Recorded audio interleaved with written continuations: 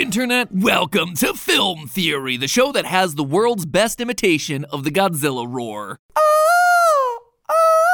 Listen, Toho is notoriously protective of that roar. It's the best that we're gonna do, all right? So we're all familiar with Godzilla, right? King of the Monsters, been a mainstay in movie theaters for the past 7 decades. He's appeared in nearly 40 films and single-handedly pioneered the whole kaiju genre. And of course, with that amount of history, you're gonna have a ton of different interpretations of the character, from the big-budget American movies where he fights King Kong in the Monsterverse to true low-budget horror masterpieces like this year's Godzilla -1. But today, I wanna look at a completely different take on the character, one that's available right now on good old YouTube.com, a new analog horror series known simply as The Man in the Suit. You're not hearing that incorrectly, it's an analog horror series about Godzilla, or at least the human inside of Godzilla. And let me tell you, loyal theorists, the story that it tells is simultaneously scary, tragic, and heartbreaking. In an overcrowded genre full of cheap thrills, The Man in the Suit's covering some massive topics with devastating themes, which is only made more impressive once you realize that the channel's creator unknowingly is just doing this all on their phone. Also, and this is just a side note here, it recently came to my attention that Unknowingly was getting harassed by a small subset of the Godzilla fan community for the series and thinking about ending the entire thing. To which I say, first off, Unknowingly, your work is great. The story that you're telling, it's mature, it's thoughtful. Don't let a small group of whiny, butthurt man-children diminish the great work that you're doing. Speaking of those butthurt man-children, if you are one of those people who harass someone's fan creation because the visuals are bad or the story isn't what you like, guess what? You are a baby and you need to go change your diaper. Wah man, baby, go back to your crib. Valid constructive criticism, yeah, that's one thing. That is great. It is valuable to creators across the board. But sending death threats to a kid making a fan series on his phone because in your eyes it disrespects your rubber suit lizard monster, guess what? You're the real monster.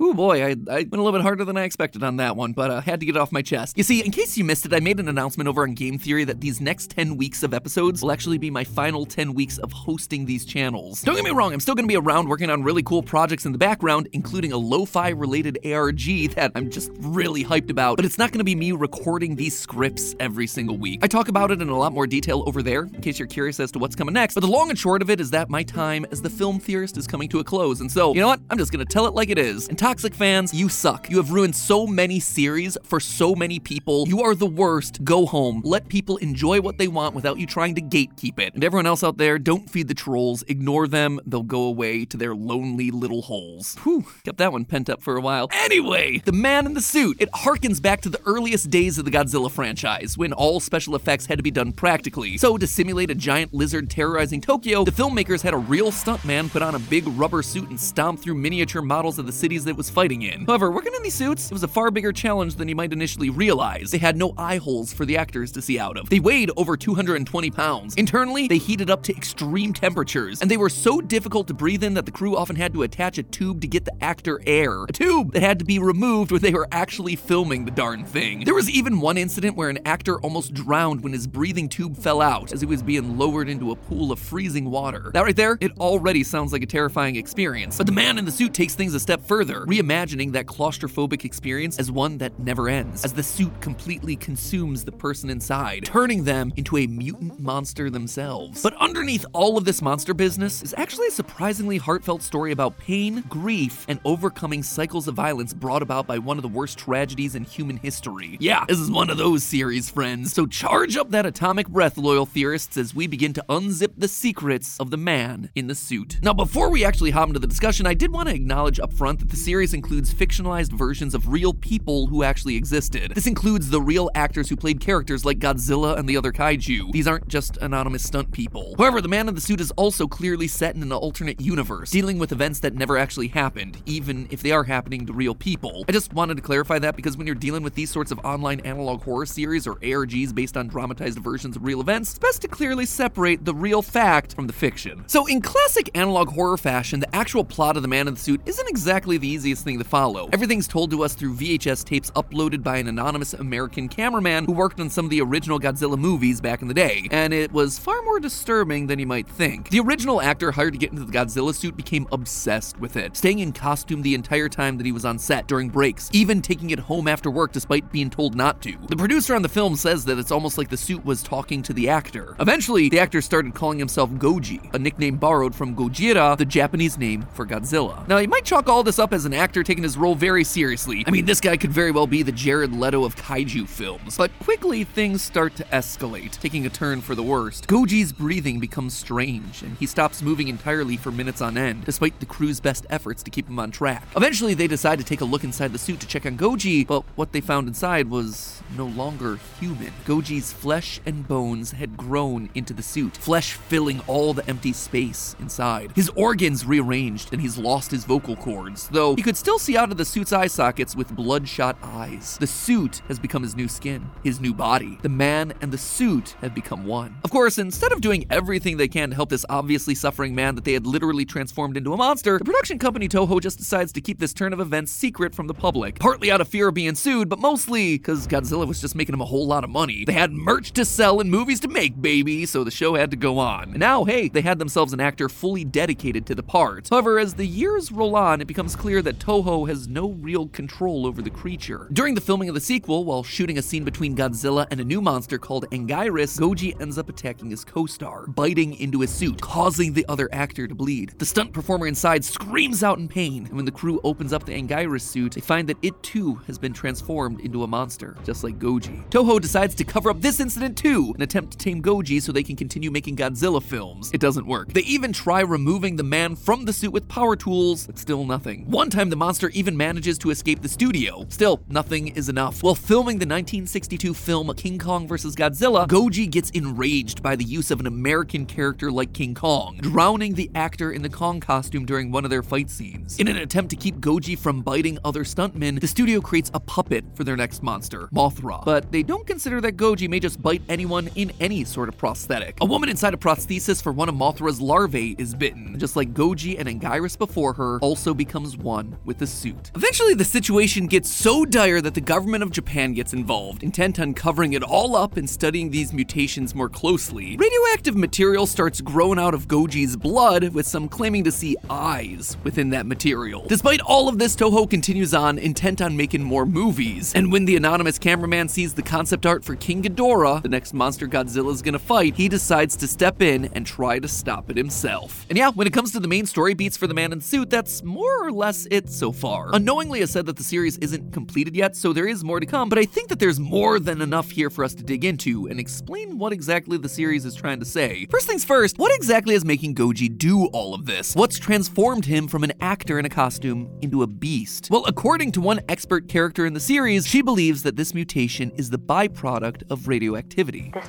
is the work of radiation. The man in the suit doesn't fuse with the suit instantly. His body explodes in the suit, then it reshapes itself in the suit. Now, if you know anything about Godzilla as a franchise, all this talk about radiation should be making your Geiger counters go off. See, when Godzilla was first created, he wasn't just some city-sized monster of the week for a horror movie. He represented something much darker than that. You have to remember that the first Godzilla movie was released all the way back in 1954, nearly 70 years ago. And while that might seem like ancient history to us millennials and zoomers, this was a particularly important moment for Japanese culture and history. Think about this time period. It was less than a decade after the end of World War II, and the US deployment of the 2 atomic bombs that devastated the cities of Hiroshima and Nagasaki. This is where Godzilla comes from. A monster literally created from nuclear radiation from an atomic bomb test mutating a prehistoric lizard living under the Pacific Ocean. For the original audience of this film, the idea of a kaiju like Godzilla being an unintended consequence of nuclear waste would have been a very real, legitimate fear, considering that we had no idea what the long-term effects of this level of nuclear radiation were. But that's just the surface level reading of Godzilla. There's a deeper one here that not only has the King of Monsters standing in as a product of mutation, but as an allegory for the nuclear bombs themselves. As the director of the original film put it, if Godzilla had just been some animal, it could have been killed with traditional weaponry. Sure, it would still be a threat, but not the true terror that we see present on screen. Godzilla is the atomic bomb. The destruction that he leaves behind, it's indiscriminate. He's an unstoppable force devoid of morality, destroying anything and everything in his path, and leaving nothing behind but rubble. This is also why the powerful beam attack that Godzilla shoots out of his mouth is called his atomic breath, even sometimes being depicted as creating a mushroom cloud similar to a nuclear explosion. Godzilla is both metaphorically and literally a nuclear weapon. And this is what unknowingly and the man in the suit is using as a jumping off point for their story. Don't believe me? me? The connection is further driven home during the video Suit Trial, where we see Toho experimenting with Goji and playing audio tracks to see how it reacts. During one such test, we hear Goji spewing some garbled mess in what appears to be English. At first, it's very difficult to make out, but if you listen closely, speeding up the audio track, you realize that Goji is actually reciting a quote from famous physicist J. Robert Oppenheimer, the main architect of the American atomic program and the leader of the Manhattan Project. Now I am become death,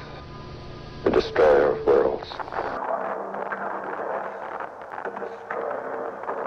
This is a very real thing that Oppenheimer said years after the bombings of Hiroshima and Nagasaki, showing immense guilt for the unspeakable destruction that his scientific breakthroughs caused to not only the people of Japan, but potentially every human on the planet. Fun fact, by the way, Oppenheimer actually said this quote in 1965, at least 4 to 5 years after this point in The Man in the Suit takes place. But hey, we've already established that it's an alternate universe, so who knows? Maybe things just happened in a different order in that timeline. Regardless, this is still an incredibly heavy and important historical quote, and given what we know about the history and symbolism of Godzilla as a franchise, there is clearly some level of deeper connection here. Thankfully, Unknowingly has left us plenty of breadcrumbs to follow. In classic analog horror fashion, there's more hidden in each of these uploads than just the videos themselves. For instance, if you take a peek down below the videos, you'll find some text in the description written in Japanese, and we can learn a lot from what's said down there. Like here, in the very first episode's description, it reads as follows: Godzilla may be a monster, but he seems different to me. He is rather a god. I will be the meat of the beast. I will be the host